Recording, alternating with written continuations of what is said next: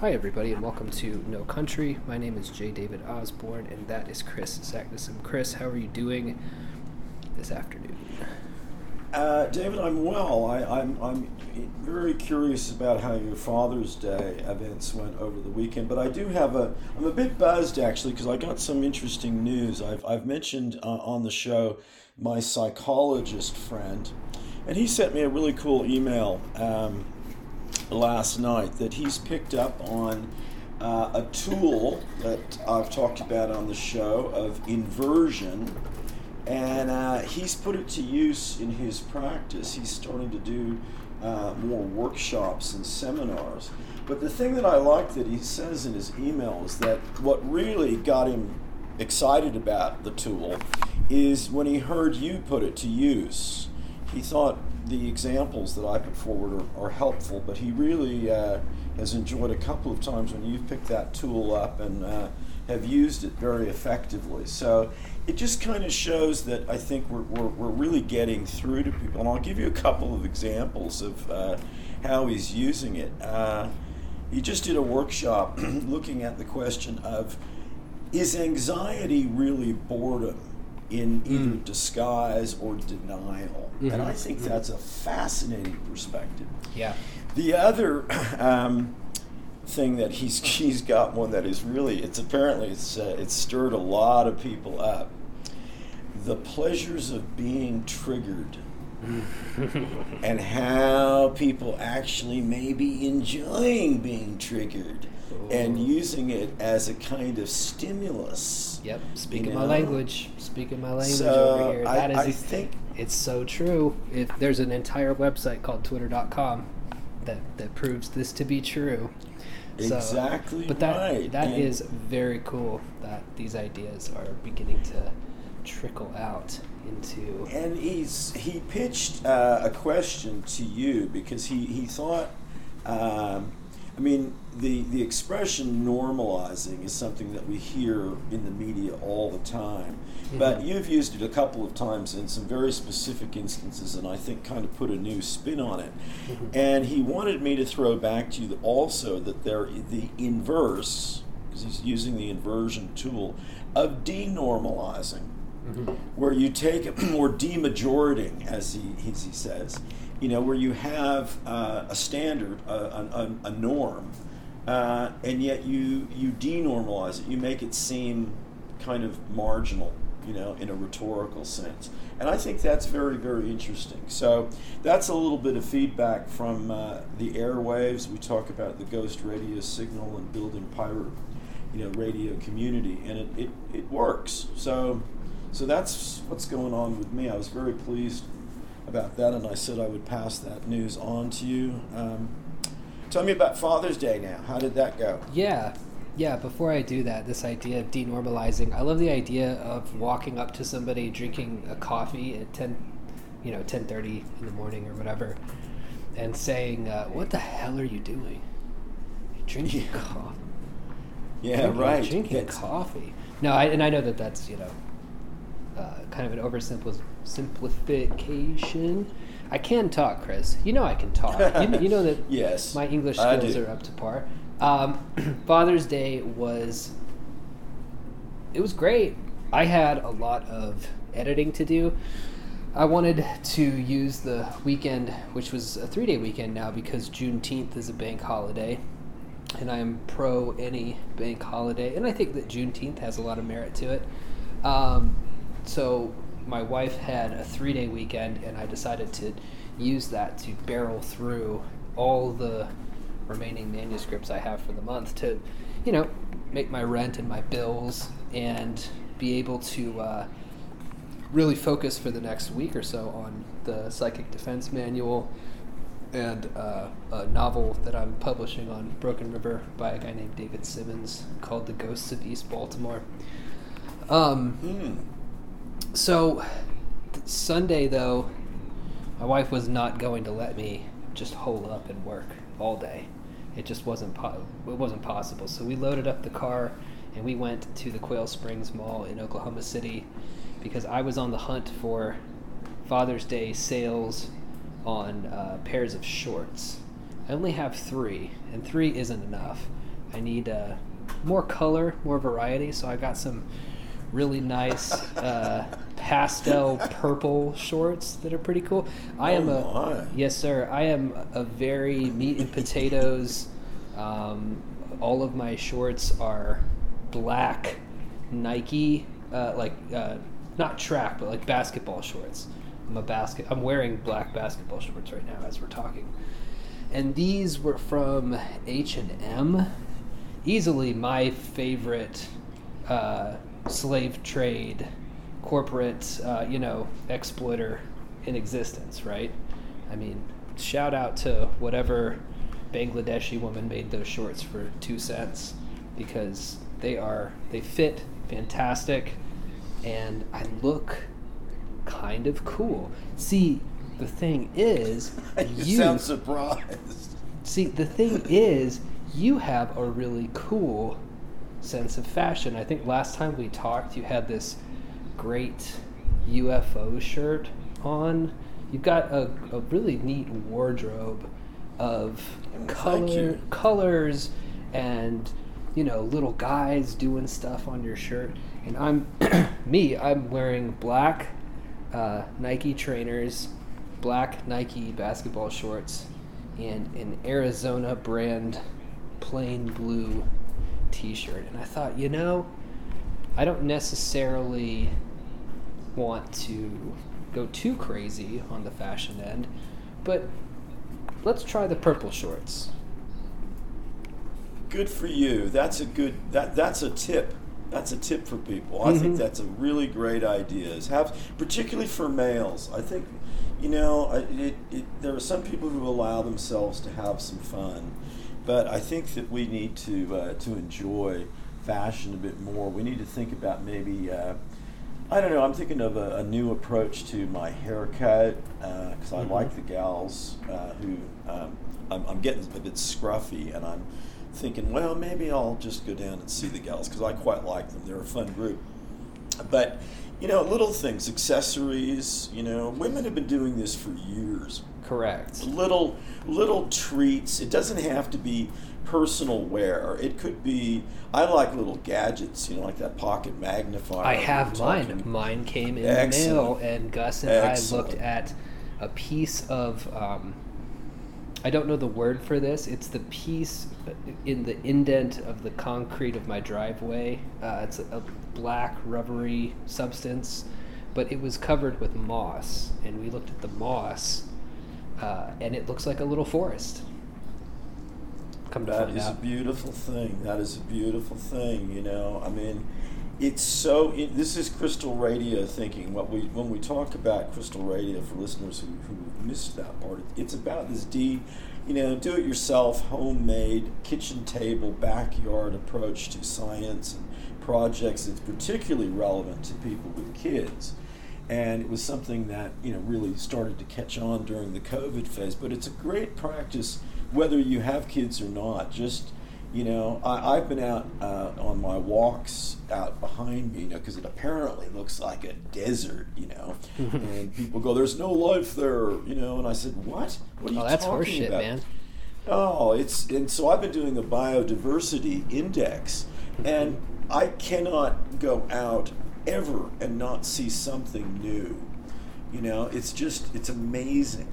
And I think if we're looking around at things, and we have a few of these little tools like a pocket magnifier, and there are great gadgets around, like this, that are there to inspire the mind, and they're also physical, They're not just computer games or, stuff we do in a room, they get us out. So that's cool. I'm glad to hear about that. Yeah, because if your head is in a room, the room is in your head, so you got to get outside. You have to get outside. Right. We saw a badass spider, a whole spider city, not even a web, in the elm tree in my front yard. One of the branches has just been sort of overtaken by a spider nest. And we have, Gus and I have explored some of the spiders that come into the house. We have covered spiders, which you have to be careful about because they're also known as false widows. And they do have something of a nasty bite, but I let them live in the corners because where the there's a false widow that lives under my toilet, and there's a web there, and there every 3 or 4 days I'll just go in and sweep the dozen fly bodies from underneath the web that she's caught. So her services are appreciated. We just, Gus does like to rummage through cupboards, so I look with him just to make sure. But most of it that we have are common house spiders. There's a wolf spider that lives in my car.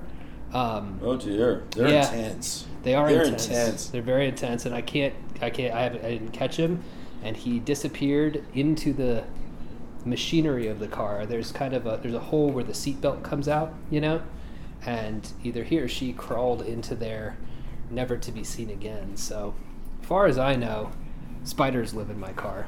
But, man, that might make some people uncomfortable. Of course, from a safety perspective, from Gus's perspective, obviously I don't want him to be bit by any of these spiders. But this is kind of, what we talked, I don't like the idea of drinking bleach, right? Drinking bleach doesn't sound like a good idea to me, to make sure that my inner gut biome is completely pure and unsullied by the nasty outside. And, my environment is in me and I'm in my environment. So conversely, I don't want to wipe down every surface every day, because I would. I'm OCD in that way. I have Clorox wipes. I'm a big fan of the Clorox Corporation, but I just want a little bit more balance. Let the spider live under the toilet. Let the spider live in my car, and let Gus. This was a big one for me. Let him get his hands dirty and then put his fingers in his mouth. Right? I mean, it's just. I was driving myself nuts with that one in particular, not wanting him to put, to eat dirt. But, right. Because you immediately begin to think, oh my God, where has that dirt been, right? Did that come? Did that dirt somehow blow on the wind over here from the crack of a hobo's ass, right? And now Gus is ingesting. And I understand this isn't how science works, but OCD doesn't care, right? No, it does not. But long story short, I've been pretty good about letting it go, man. It's fine. It's fine. I'm in an environment.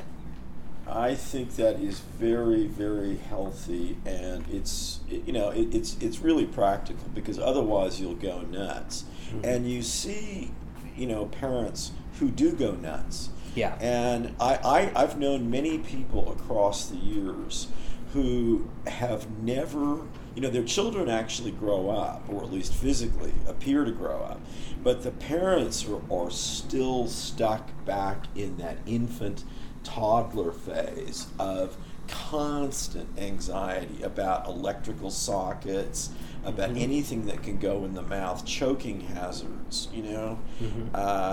I had a friend who that was his name of his band, Choking Hazard. It's a good name. Yeah.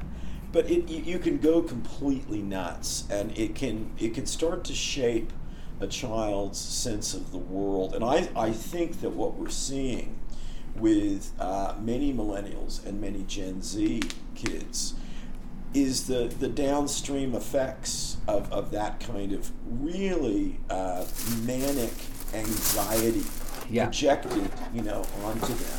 Right. And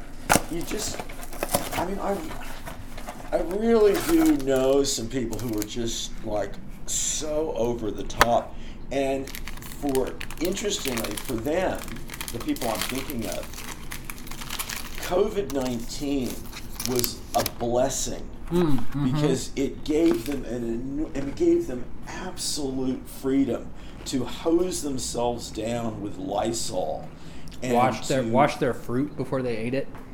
Oh man, everything. It was just, you think, God, this is ritual behavior of an almost insect level of intensity.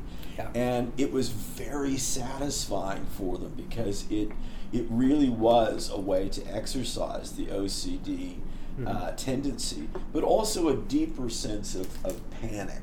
Yeah. You know? Yeah. It's all about that momentary scratching of the itch. It's a rash that is inflamed in your brain.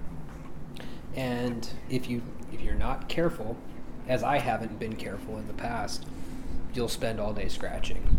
And I really started to feel like I was missing out on life. My OCD was getting so bad because I was doing things that were clearly ritual itch scratching behavior that had no real benefit to my life or the lives of anybody else.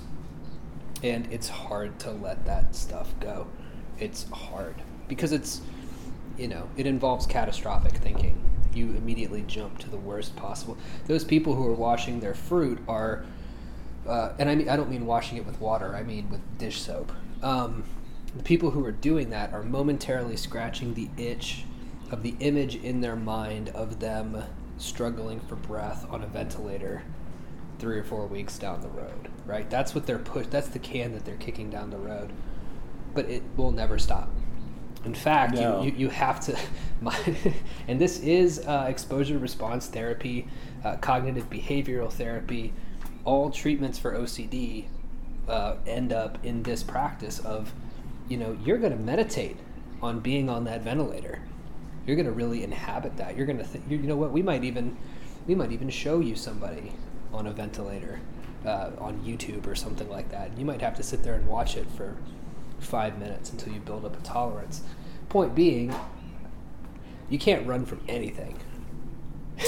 No, you gotta, as they say in prison, you gotta loosen the cap. Otherwise you'll explode. Mm-hmm. It's funny you just brought to mind. I didn't ever finish the story because I was writing about it. But when I ran my advertising agency in Australia, we had Bosch, the big German appliance company. They make tons of different things. And a big part of their manufacturing deal worldwide is in Thailand. Mm-hmm. And they had it was a company culture issue that my attention got drawn to. If they would send out these young, very straight-edged German engineers, often from smaller towns in Germany, not from Berlin or Munich, mm-hmm. and mm-hmm. Engineering guys, sometimes from like a Calvinist kind of background, and they'd go to Thailand, and the street food and the women and mm-hmm. the hygiene. And some of them just could not cope. Yeah, where the street food might not be dead and the women might not be women. Well, it was just too much for some of them. And they would have an enormous attrition rate. And it was kind of like an ongoing Graham Greene novel. Yeah. And then some of them who, like, you could actually see the breakthrough in a couple of cases. And they would go completely local.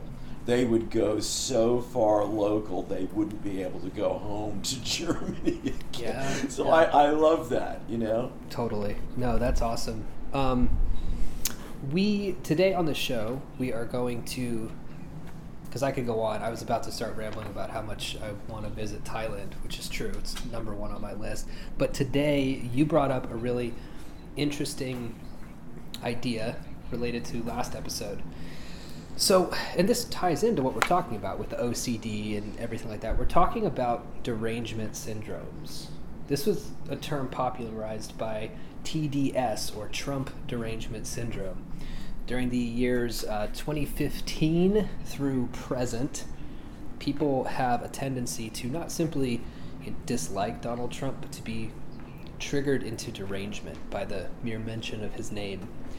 Frothing at the mouth, could never, for example, get the words out of their mouth.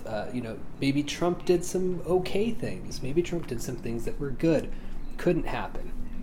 So, you brought up this idea that beliefs can be like allergies. That they're free-floating, and they affect everybody differently. For example, I am not allergic to peanuts. There are some people, though, if you show them a peanut, they'll go into anaphylactic shock, right? And the derangement syndrome is an instance where a person is highly allergic to a certain belief or idea. So we thought that it would be cool in this episode to not always be projecting out on everybody else and what's wrong with them, but to kind of talk about our own derangement syndromes and maybe do a little exposure therapy on those things to free ourselves from our pet derangements.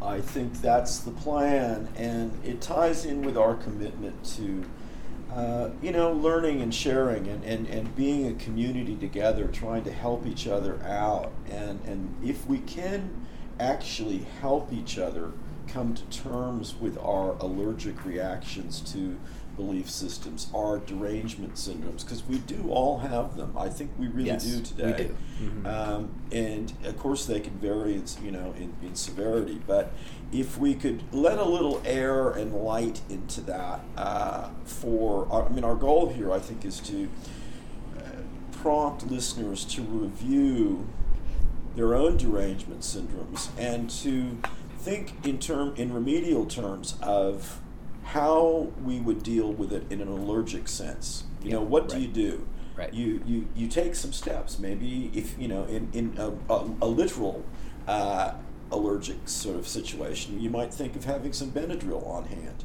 mm-hmm. Or a big shot of B vitamin ready to go, depending on what it is. You might have some numbers on your fridge of who to call. It depends on the severity of it, but you don't, in physiological terms, just sit back stupidly and let the allergies play havoc with you. Yeah. And I think our point is we shouldn't let these thought contagions, that was a term that came out of the memetics movement, which is a little bit fallen out of favor in formal terms, but it's still enormously active in real practical street level media consumption terms. So I think this is a good approach to think in terms of belief as belief systems that have allergic reaction potential. Mm-hmm. Absolutely. Before we do that, do you have an imaginative challenge for me? Of course, you've given me my 5 words that I'm going to choose 2 of to slip clandestinely into the conversation. But I feel like doing a bit of an imaginative challenge today, and I feel like you're the guy with the big Santa Claus bag of them. So do you have one for me today? I am. Okay, I'm going to read some. This is really from the news. I saw this guy interviewed. He's the CEO of a company called Kraken, as in the sea monster. There's some sort of cryptocurrency. I have a Bitcoin Kraken. thing. I have an account, yes, sir. Mm-hmm. Oh, okay. Well, this guy is Jesse Powell. Sort of an interesting. He looks like the CEO of a cryptocurrency, but I thought he was very, very articulate. And this is a statement that he put forward to employees. If nobody is ever offended, we either don't have enough diversity of thought or we don't have enough transparency in communication. We recognize that hurt feelings are inevitable in a global organization that is optimizing for team outcomes above individual sentiment. The ideal Krakenite is thick-skinned and well-intentioned. Okay, so this kind of ties in with our theme of allergic reactions and trigger points and derangement syndromes. Having only heard that once, but you get the idea of it, I want you to craft, as your imaginative challenge, your statement to employees as a CEO, and to bear in mind some of the hot button issues of our time, diversity and inclusion, the degree to which employees are listened to. What is the basis of teamwork in your corporate situation? This is you running the company, your dream company, and you're taking a stand that you want to be firm, and this is also something you're facing as a father, as a parent, to be a firm figure of clear and consistent authority, but also not to be heavy-handed and patriarchal in an ancient, an older sense. Okay. Mm-hmm. Okay.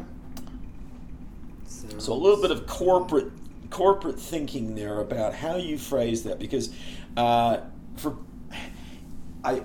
of my favorite responses of David, I challenged him to come up with a mission statement or corporate profile that sounded completely reasonable, but had no sense to it whatsoever. Mm-hmm. Yeah. Because there are a lot of corporations like this, and he did an absolutely brilliant job. I'm not sure what number episode that was, but some of these to me are worth going back to just to hear David's response alone.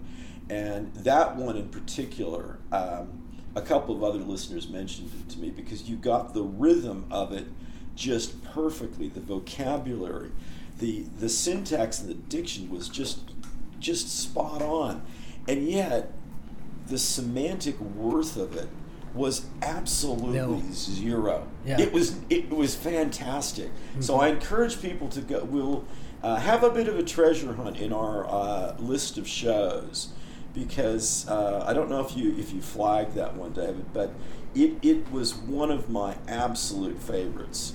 You've done a great job on all of them, but it's up there for listeners. I have to say, it's very close. It's in the running with David's unforgettable response to the question, can diarrhea ever be good?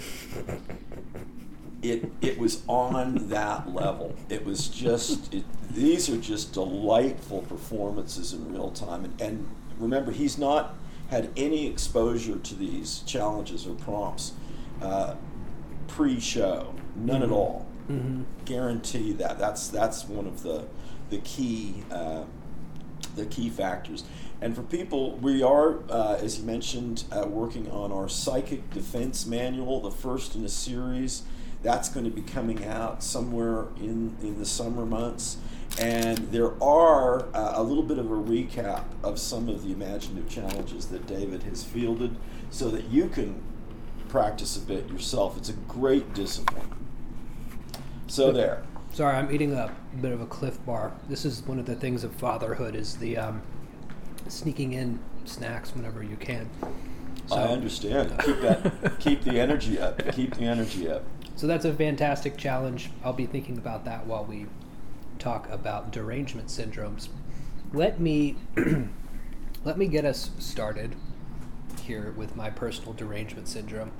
For listeners of the show, this will be episode 106, counting the zero episode.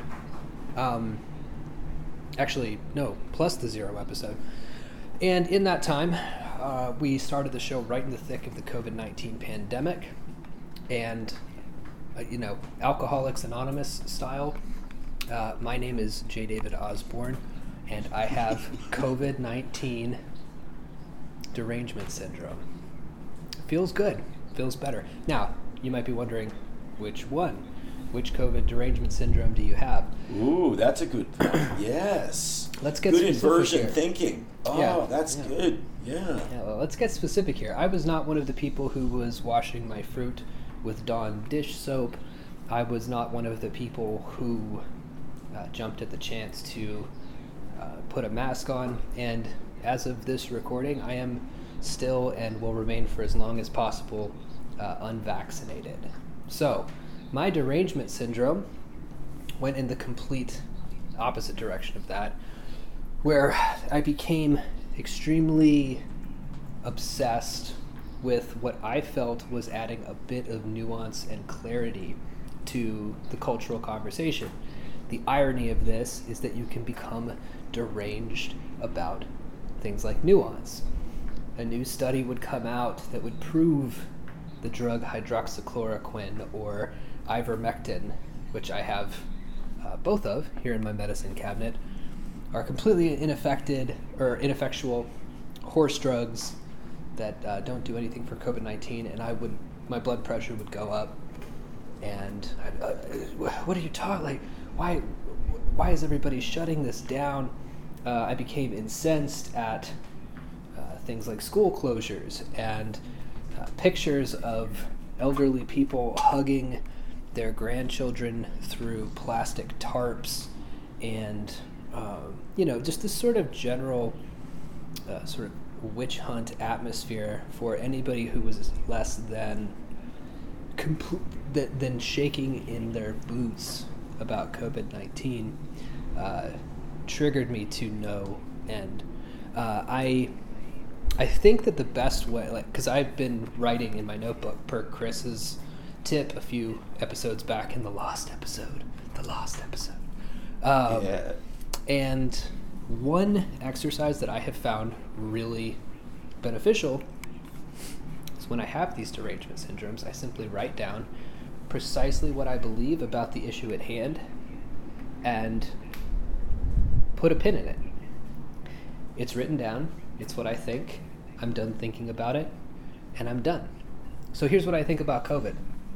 I think that it was largely a product of media hysteria that got people to become hypochondriacs. I think that it is a real disease that came from a lab in Wuhan, although the people who were responsible for it are a vast network of health organizations performing gain-of-function research into essentially bioweapons in labs across the world. It's a problem on par with the proliferation of nuclear weapons, in my opinion. I think that people who were obese and people who were elderly got affected the worst. I think that for them, all precautions would be wise to adhere to, and around people in those demographics, I would do things like adhere to a mask policy or a social distancing policy. But I believe that the smartest thing we could have done was more similar to the way the Swedish government carried it out, to sort of let it rip and just sort of see what happens, because you can't alter the course of Mother Nature once one of those cats is out of the bag, so to speak. So that's what I think. I'm done debating it. It doesn't matter anymore. And I am now free for whatever, right? I'm open. I'm open to people who think that that is not just wrong, but barbaric or evil. That's fine. People can think that. I'm open to history proving me completely wrong. I will reevaluate this every 5 years. I'll do an overview of the literature and see where we're at. But for now, it's a dead subject to me. Not worth discussing. I feel better. Okay. I think that's very good, and I hope listeners hear the therapeutic benefit of actually doing some handwriting in a journal to put some ideas really down on paper, if only just for yourself.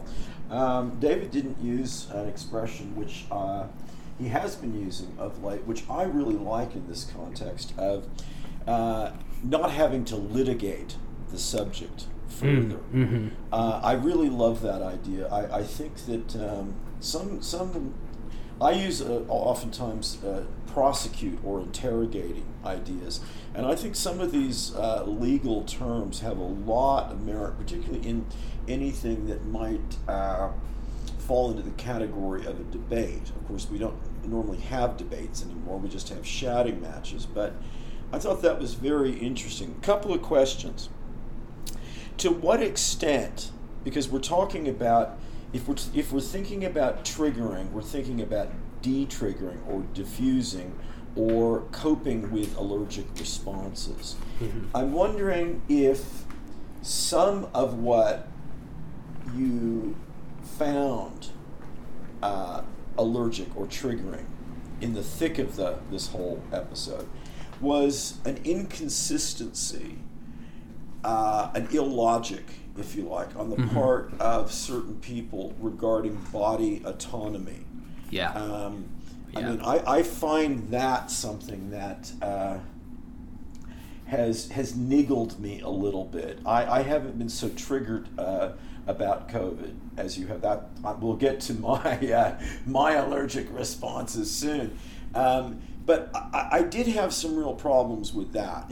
I was intellectually, I hate to say offended, but intellectually challenged about the inconsistency of my body, my choice.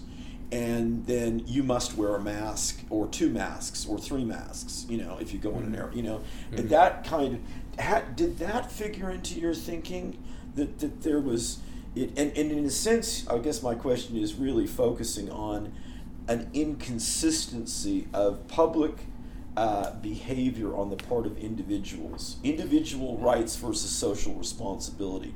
I look for more consistency on those things, and that's what kind of pissed me off. Yeah, it definitely bothered me as well. The masks less so than the vaccine debate. It chilled me to the bone to realize that there were people who, if they had their way, if they were a grand supreme ruler of the world, would have forcefully inoculated myself and my child, right? Because there really wasn't any end to who should get the shots or how many shots that they should get. There are some people who are just, vaccinate the world.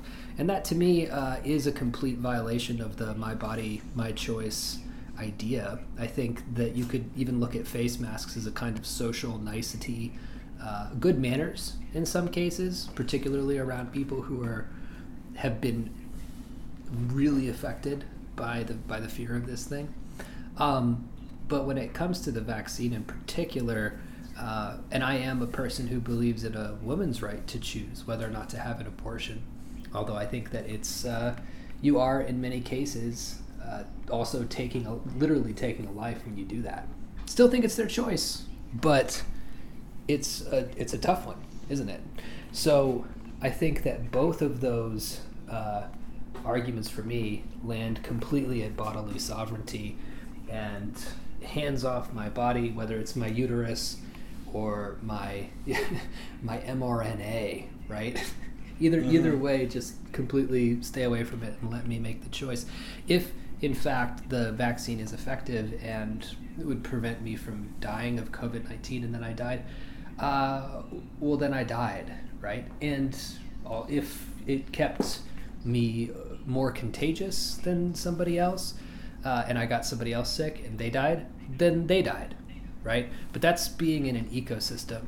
And I know that sounds kind of brutal, but I don't like the equivocation or the dancing around this kind of stuff anymore, It is what it is. I mean, somebody could potentially have inhaled my particles, my unvaccinated particles, caught COVID-19 and died. Well, when a woman gets an abortion past a very, very early stage, a heartbeat's cut out, and a child is actually killed.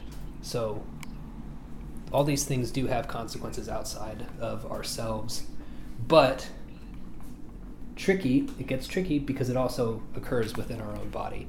And that's just the side that I go on. So that's that, I guess. It brings to mind, we did an episode going back to, I think it was quite some time ago. I think it was almost like a year ago, of when I joined some friends at the Henry Miller Library in Big Sur for Patti Smith's concert, which was fabulous. It's a beautiful setting, these giant redwoods overlooking some of the most spectacular coastline in the world, not just California. But it was the first time that I was carded, that I had to show my vaccination card, which wasn't a big deal. Everybody was fine. It was a good group, But so it should be, because it's such a beautiful, beautiful place, And Patti Smith was terrific. But I did notice that Henry Miller is this great figure of sort of rebellion and freedom, personal liberty, Patti Smith has been a rebel, you know, a punk rocker, you know, a very edgy artist. It seemed like a strange sort of, you know, overlay to that kind of an event. And I was just thinking that, and there were folding chairs. There's no, the Henry Miller Library is just a kind of beautiful old rustic shack, really, where he lived, his house. And then an open sort of ground area, which is where the concert was. And a dude behind me said, you know, if this were a country western event, there'd be a lot of people thinking it shouldn't go ahead. You know, we shouldn't be gathered. That's correct. And and there had been something really significant. I can't remember who the artist was, but he was speaking about a current, you know, sort of kerfuffle. And I thought, you know, that is right. That really is right. The political orientation, the style of music, the nature of the artist, the fact that it was in Big Sur and not Birmingham, Alabama, you know, that changed the whole flavor of it. So that for me was something that got me thinking and made me uncomfortable, you know. Yeah. I couldn't, there was a bit of dissonance there that I had to really process. Totally. And I think that when you're around groups, these privileged groups who were given their freedoms back much earlier, this is part of the inoculation process, or perhaps the decongestant Benadryl style technique that I use now, because I'm sure people are wondering about that. Okay, David, you just essentially just gone through your manifesto about how you feel about COVID. That's all well and good, but what do you actually do now to get on in the world? Considering most of my friends are of this class that you speak of, everybody's vaccinated, there really isn't any room for debate. People will get triggered very quickly. What I do is very simple. When I'm in that milieu, when I'm in that atmosphere with my friends, and that subject comes up, I lie and pretend. I pretend that everything that they say about COVID is totally true.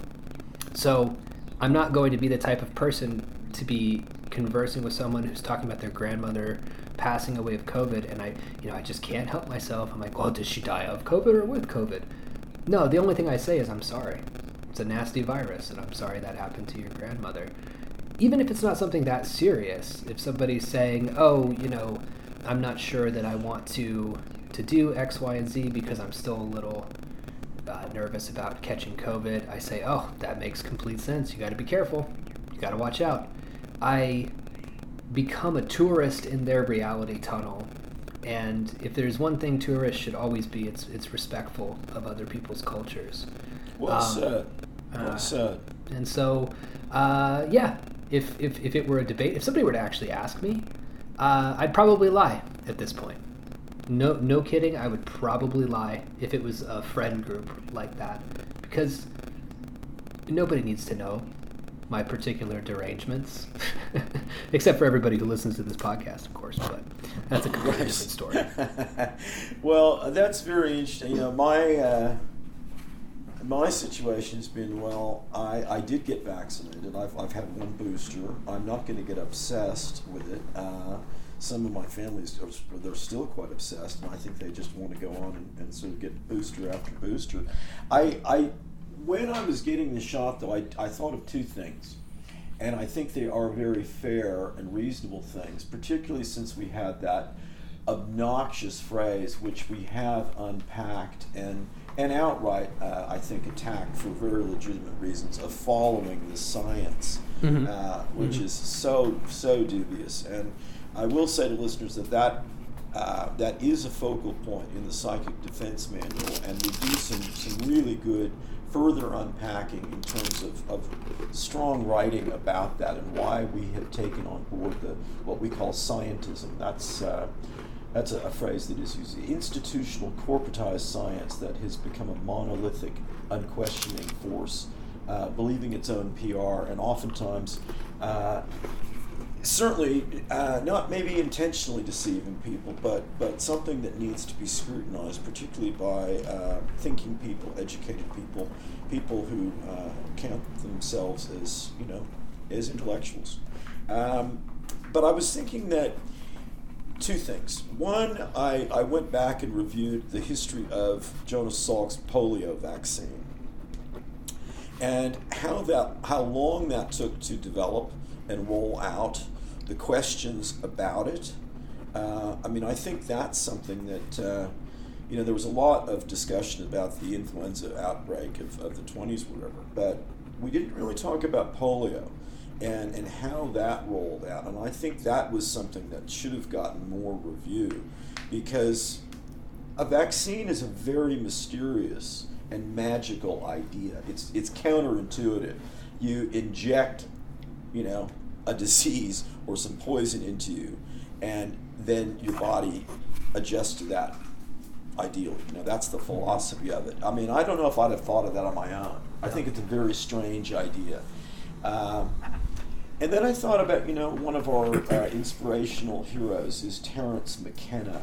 Mm-hmm. And he would often say that we need to be careful about relatively newly synthesized laboratory drugs, Yep. because they simply haven't had the timeline of proof and investigation. Correct. He often talked about that in terms of psychoactive substances and why he favored natural organic substances as opposed to laboratory synthesized LSD.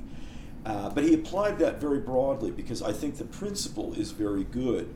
You need a track record. You need some time, diagnostic time in a culture to see how something affects and influences, because otherwise, inevitably, conspiracy theories will erupt, and perhaps rightly so. We just don't know what's going on. So my conflict, and I remember there was quite a lovely pharmacist gal who was, I really liked her. She was a very good operator in that situation. And we had a good chat while she was, giving me the jab about this, because she felt the same way. And so we were following the science. We were following the social conformity channels, and yet there was internal psychic dissonance about it that I felt very strongly. Because I'd only started taking the normal flu shot a couple of years before. I really try to take as few medications as possible, and I think that's a very wise platform, Mm-hmm. So let's get into I want to hear what you're deranged about. What gets Chris Saknussemm frothing at the mouth, ripping his shirt off like a person, like one of those PCP victims that you see on dash cam videos, who are kicking through fences and screaming that 72 angels have benighted upon their shoulders, and Donald Trump has deigned that they would be supreme ruler of Gary, Indiana. What gets you in the zone like that? Okay, well, I can say very, very definitely that what just gets me livid is wokeness, and particularly in the educational frames of American college and university campuses. Mm-hmm. I think it's a disease. I think it's a complete disease, and I would go so far as to say my views align with people like Glenn Loury, Heather McDonald, Jordan Peterson. I think they are not exaggerating the damage that the neo-Marxist left-leaning academics have, the damage that's been done to certainly the humanities and the social sciences. I think STEM subjects have been a little bit protected, but not for long. It's a destruction of the Western canon It's a complete lack of gratitude for where the ideas that we all depend on come from. It's an undermining of literature, philosophy, the very structures of a society based on the rule of law. It really is anarchy of the stupidest kind. And it equates directly to, or results in, a complete trashing of all standards. And what I am afraid of is that people who say, no, we're not going to teach grammar, we're not going to have tests, no standard testing, we're going to really level the playing field by eliminating the playing field. And not only does everyone get a trophy now, we're not even going to have any, we're going to try to minimize competition as completely as possible, which is absolutely ludicrous. But the number one thing that I have seen in my teaching around America, and the problem gets worse the more elite, supposedly, the institution is, in other words, private, as opposed to a large state university. I've been pretty, I felt much better about things at the larger state universities that I've had any dealings with. But it's that the poison, the rot, has set in so completely with such viciousness, it's really hard to stomach. But the thing that just pushes me right over the edge is I see that the supposed beneficiaries of these programs, whether it's critical race theory, wokeness more generally, gender fluidity, the whole notion that tertiary education is not, and I would probably extend that to all of education, K through 12 through college and university. The purpose is not academic, it's not scholastic, it's not teaching skills, knowledge, and respect for intellect. It's about some dim-witted idea of social justice reform, which could flip over with a micro-generational flip, and I think it will. But my absolute certainty is, if we look, for instance, at the African American community of students, I think they are being completely betrayed by this woke ideology. And I think that not even in 10 years' time, I think we're going to see them falling further behind. And it just makes me so angry. And yeah, I can see who it benefits. It benefits an administrative bloat of these, and the last university I've been involved, you can see the quality of their cars. They're driving Porsches, they're driving BMWs, and they have no involvement with students. They're purely admin people. We've got more and more psychologists, more and more counselors. There are a couple of really absolutely ludicrous examples of where universities promoting themselves to prospective students and parents cite the number of psychologists they have on staff. I mean, that's not what education is about. So I think you can hear from the tone of my voice that that's what gets me going. Yeah, you can hear it get go. Well, I got no qualms with what you're saying. I think you're 100% right. I'm having trouble finding the flaw in this because it's not that I don't understand the intentions, but rather how those intentions are moronically deployed in higher education. Have you either listened to or read, because you mentioned Heather McDonald, and this guy's books will pop up, either John McWhorter or Wilford Riley? You heard those two names? Oh, I'm a huge fan of John McWhorter. I think he's a tremendous linguist. He's a great scholar. He teaches at Columbia, but he also wears the hat of a cultural studies person. He is African American, so he is not only a very accomplished linguistics scholar, he has made some very, very sharp comments exactly on this topic, and he's very much on board. I'm very grateful for his voice within academia and within the media. He writes often for The Atlantic and some major vehicles, because he does have the skin color to make some comments that are a lot more difficult from the point of view of a white voice But yeah, he's terrific, and he's very much on this case. His point is that this has become a social religion. That this so-called anti-racism is which is not at all anti-racist. It's about as racist as anything can get, but it has become a fanatical, extremist, evangelical style social religion. Yeah, and the issue becomes the technical details that guys like McWhorter or Riley or McDonald go into versus the intent. And that's what becomes so frustrating about these debates, is that once you start saying things like what you've just said, no matter how logical it is, people say, well, your intentions have become no longer pure. So you see what I mean? It's not about being logical or correct or right, or even doing what's best for black people or gay people or whoever the minority in question might be.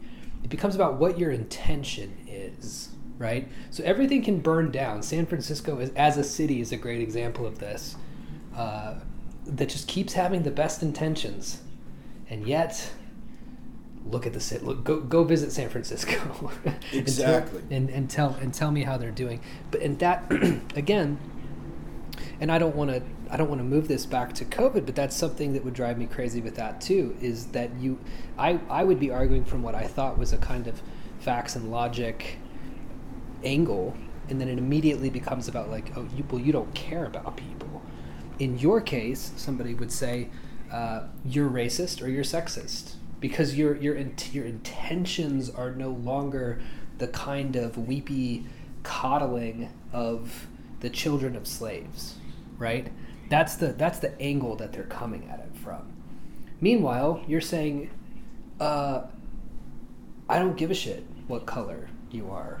There are human necessities that lead to human flourishing, and we're not doing those things for black people right now, right? We're giving them, as American blacks as a culture, we're giving them neuroses about these things. I can't imagine what it would be like. Well, first of all, just to be black in America, because you kind of get it from both sides. I have a good buddy who always sets me straight about this. One of my best buds is a black guy.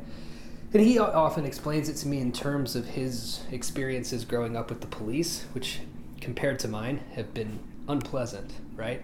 So, on the one hand, you have that, but now you have everybody on the other side constantly telling you about how oppressed you are. And that's not good either, right? Both of those things are victimizing people. Totally. Well, here's a way to and this isn't my tool for the week, but I think it is a very powerful tool. This is a way to neutralize and sort of diffuse and to take take some of the heat out of this issue. Let's look at a program of training, education, development, sponsorship, mentorship that has proved enormously successful for African Americans. And it's the major sports programs at universities, particularly football and basketball, for instance. Look what those are based on. They are firmly based on challenge, rewarding effort and support, ongoing mentorship, and meritocracy. Discipline. They're all about celebrating competition. My black students have been so frustrated with a lot of the coursework because it's condescending, because people are trying to take out the competition. And I had one student say, this to me. He was a really, really sharp guy. And this was a private comment just, before class one day. And he said, imagine walking into a class, bringing in the kind of energy that I bring. And you think in the back of that teacher's mind, he's looking at me going, I wonder if this is going to be a grade dispute issue, Mm-hmm, mm-hmm. And I said, that would make me sick to my heart, if I felt that. It's just but there is a lot of good reason for this. There is a lot of good reason, and it goes back to a whole generation of admin people who are using their positions to put forward a really stupid ideology of supposed diversity and inclusion. And I'll tell you a funny story. This absolutely got chewed up alive by a couple of my black journalism students. The university was shooting a brochure and shots also for the website, and my students call it faces in the right places. Gotta get that black chick in there. Mm-hmm. Well, they were on a tight schedule, so they couldn't find. They were shooting in this. They could have gone out to the Esplanade or to some more populous part of the campus, but no. They were in this alumni lounge where no students hang out, idiots. And the first black person they could get a hold of, because they're on a deadline, they got to shoot in 15 minutes, is someone who works in the catering staff, not a student. Yeah. Not a student. And it was, you think, wait a minute. Forget about diversity of thought, diversity of intellectual argument, open-mindedness, being able to discuss and debate ideas. Forget all about that. This was straight misrepresentation. We just want someone with this skin color in there, and we're going to pop him in like a jigsaw puzzle piece. Yeah. That's what we got. It's ridiculous. Yeah. It's absurd and it's ridiculous, and it leads to a lot of... I'm hearing my son wake up. Might have a Gus appearance on the show. What are you doing, son? Oh, really? Oh, there. Okay. He's got some pipes, doesn't he? You have no idea. What are you doing? Are you playing with your drum? Want me to pick you up? Hold on, let me put my recorder down. Rock and roll! Hi, Bubs. All right. Well, him I think waking we're ready to... Yes, to that's hear exactly. your challenge response. That's exactly. And then I have what a tool that I want to get to. So yeah, let's. I'm really looking forward to this, because I think that you did such a great job on that other corporate nonsense piece was fabulous. So hit us up now. All right, so I was sketching notes while we were talking. I didn't have my computer in front of me to type out, so it won't be as fluid as that, but I'll attempt to hit all the points. So this business is called Broken River Inc. It's, who knows what it makes, but it's my company. I've got a lot of a lot of VC money into it, and I've hired a bunch of people, and this is the intro. At Broken River Inc., we are not a family. We're not even a tribe, because you have to enter into those willingly. We're a team, and I'm its leader. We're a business, and I'm the boss. I do believe in personal freedom, and I hope that you get to exercise that freedom as often that you like, both in and out of these four walls. But as you're interacting with your coworkers, I want to have a broad policy here. No one is an island, but it might be helpful to imagine that they are. Ooh. This isn't your room. You are a guest. We have many cultures here who are meeting each other. So I want you to be a respectful guest.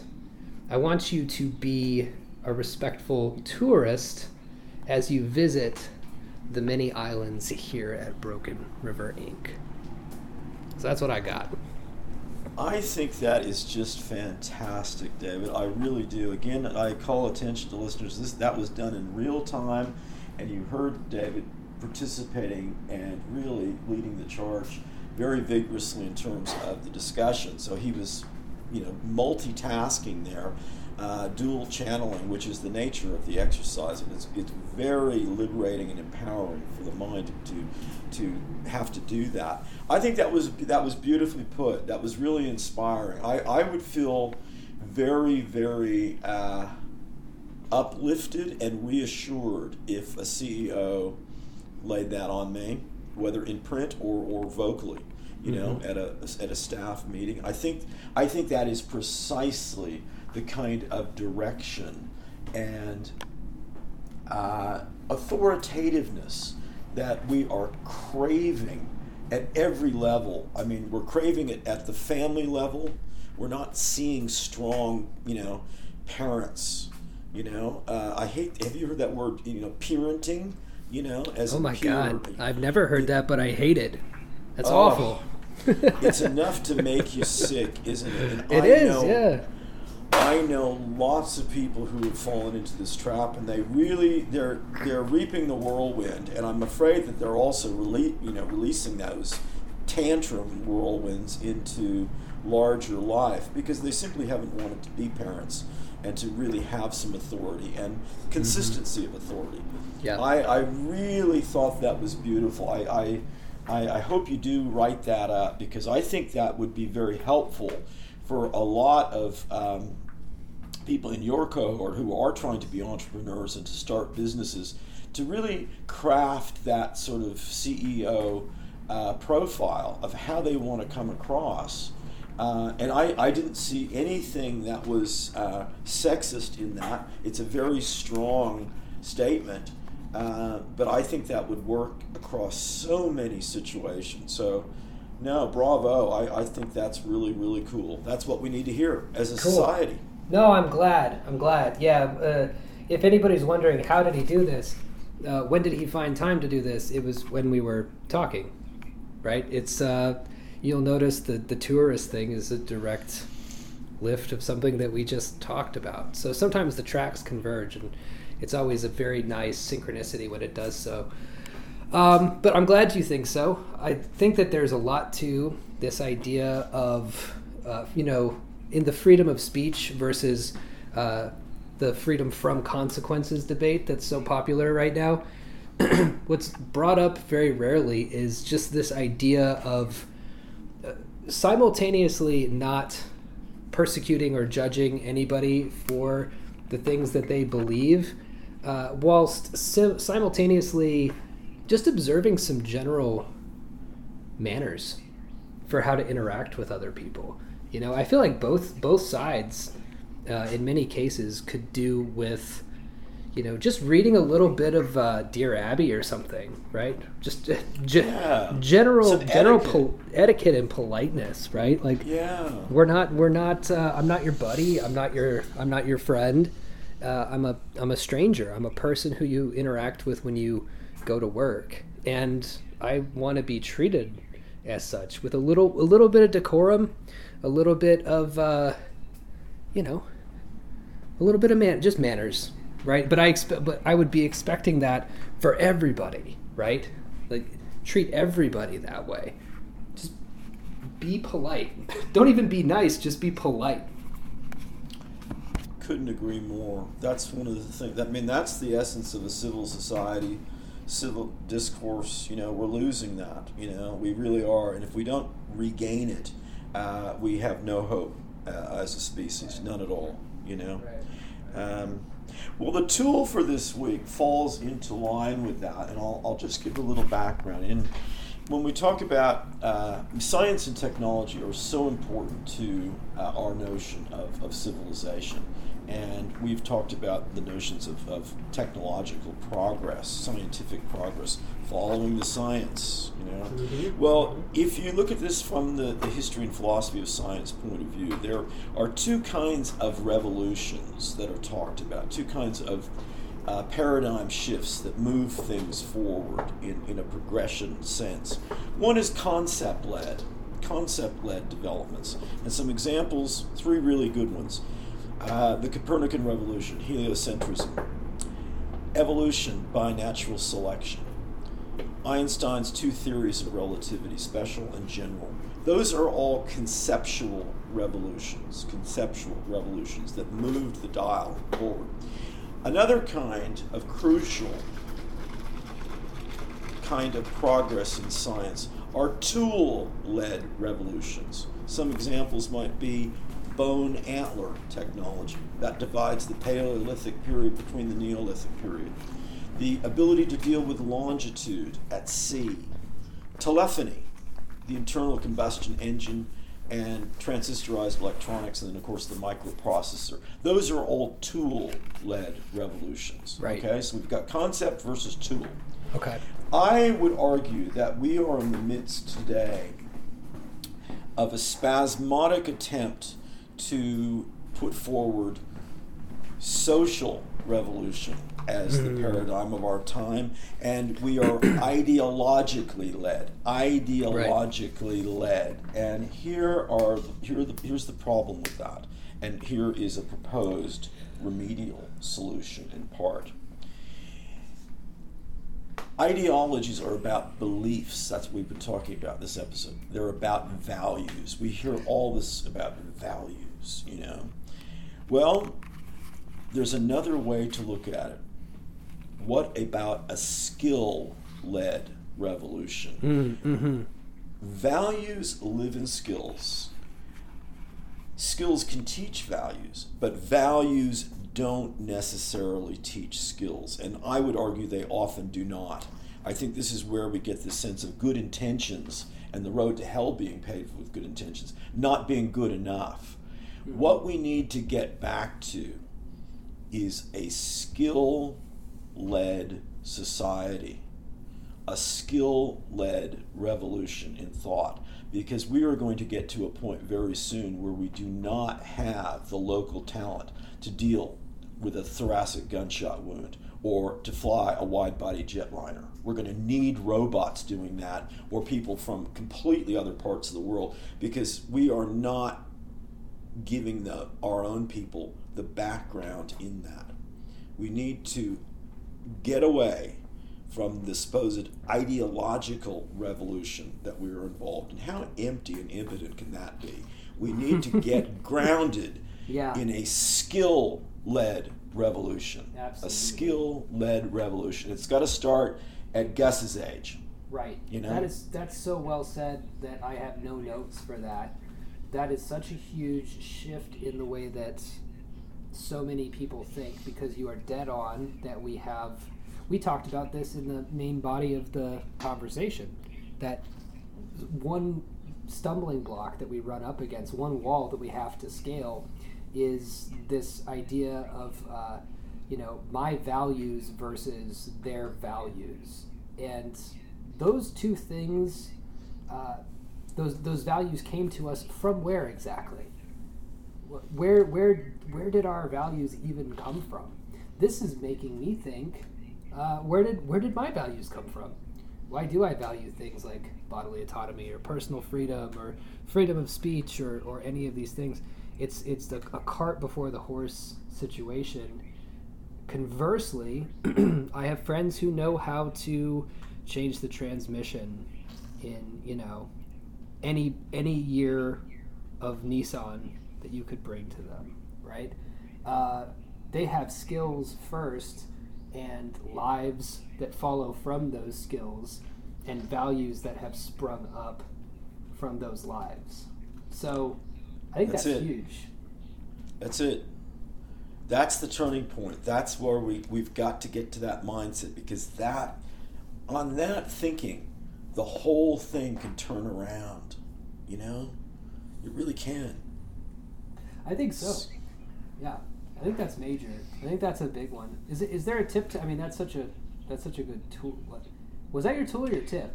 Now I'm confused. Well, that was my big tool. That was my tool, and I think tool is an important word there to get us, thinking in terms of skills. Skills before values. Values and beliefs are empty without skills to support them. Wow. But my tip is actually, because that was a big heavy thing. The tip is kind of funny, and it ties in with this. My follow-up to my textbook. It's about memory, and I was absolutely driving myself nuts. I heard this little vocalization at the end of a song, and no lyrics, just a kind of a humming end of a song. And I was trying to think, damn it, what is that? I could not draw a beat on it. I thought, Yeah, it's not Bruce Springsteen. It's not Tom Waits. I thought a male vocalist, and I was just going nuts. I thought, wait a minute, I've got to be able to remember what this is. And I got to the point where I was so boondoggled, I Googled on a list of famous male vocalists over the last 100 years. I thought, look, if I just go down the list, maybe something will trigger, the thing. No, I did not get it. And then I just stepped back for a moment and I said, all right, what would Sherlock Holmes do in this situation? And he said, look, no matter, how odd or crazy or whatever, when you've eliminated all the other possibilities, you've got to look at what remains. And I thought, I'll be damned. I know who sang that, because it's not a very interesting or very complicated piece of music, really. It's pretty much just a little, it's not a tune, it's a fragment of a tune. And I realized that I had come up with that. And I could have been chasing myself like a woozle, like Winnie the Pooh and Piglet chasing the woozle. I could have been going around on that forever. Is it Billy Joel? No, it's not. It's a Lionel Richie. No, right. It's just on and on and on. Nope. It was a little fragment of something that I'd come up with that just stuck in my head, and there it was. And I wonder if this doesn't happen with a lot of what we call memories, where we are in fact, we're recapitulating dreams, we're thinking of things and little glimpses that we had along the way, and we're forgetting that they're ours.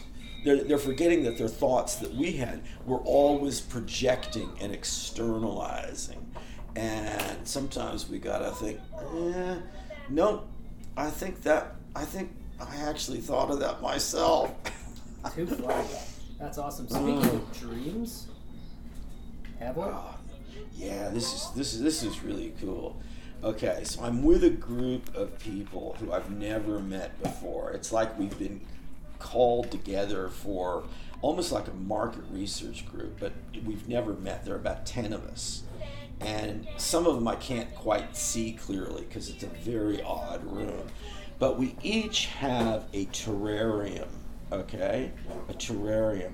And in each of them, there's a different historical scene, right? Little toys, trinkets, little sort of thing. And mine is a kind of Roman one. And you have to assemble things so it makes a coherent scene. Otherwise, if you don't, you get an electric shock through the chair, which is a strong enough voltage to be uncomfortable. Right. But the kicker is, in the background, behind this sort of plate glass window, there are adjudicators. And like the master puppeteers in Indonesian shadow puppets, they're hooded. Okay? They're hooded, you don't quite see them. And they have the ability to manipulate these machines under the tables, and they insert things into the terrariums to kind of mess you up. So the moment you get some semblance of coherence in your scene, I've got a Roman chariot sort of, it's going around, and there's a temple in the background, and there's a sort of Hellenistic god sort of thing. I'm getting a little bit of order. And suddenly, like they can push up this, a big metal spider or some hideous sort of thing, or the sand in the terrarium starts to shake and there's an earthquake, and you only have a couple of seconds to get it right before the shock hits you, and I'm just freaking out, and I look over to, like, there's a woman next to me on my left and a man on my right. And I said, I think we got to get out of here, because what happens if the voltage goes up? And the woman she had like a Wild West sort of scene, and there was like an iron horse train coming in, right? And just as she got it, the puppeteer adjudicators just completely destroyed the railroad. And she looks at me, and there's this puff of smoke from her body because the voltage has indeed gone up. Wow. And I woke up on that note. Wow, it's like the Museum of Jurassic Technology meets the Saw film series. Yes, that's a good way to put it. Yeah, I love the Museum of Jurassic Technology. That's a very, very apt, Dave. Geez, that's great. Yeah. Yeah, I loved visiting that. When the last time I was in LA, I went there, and it's phenomenal. Everybody should check that out. I had a dream that I was in a sort of multi-colored LED rainbow universe where all of the platforms that you walked on were multicolored, and I was being led around by a very tan white woman in the chick from Dr. No's bikini. I remember in the dream thinking that she had the most amazing, powerful legs I'd ever seen, and so I'm just, I'm following her around hoping that there will be sex at the end of this somewhere. And she takes me to a huge room that is basically a ball pit, and I begin to fly through the ball pit, and all the balls are flying, and every ball that I go through turns into a kind of viscous cum-like substance. And that's where I woke up. Yeah. Wow. I was led to the semen pit, I guess. But so anyway, any guesses as to what was on my mind while I was taking that nap? But yeah. That's fantastic. Yeah. Well, I'm there with you. That was very vivid. I felt it. Felt it. Yeah. Well, I'm going to. Oh, hey, easy, buddy, easy. I am going to be wrestling this boy, literally.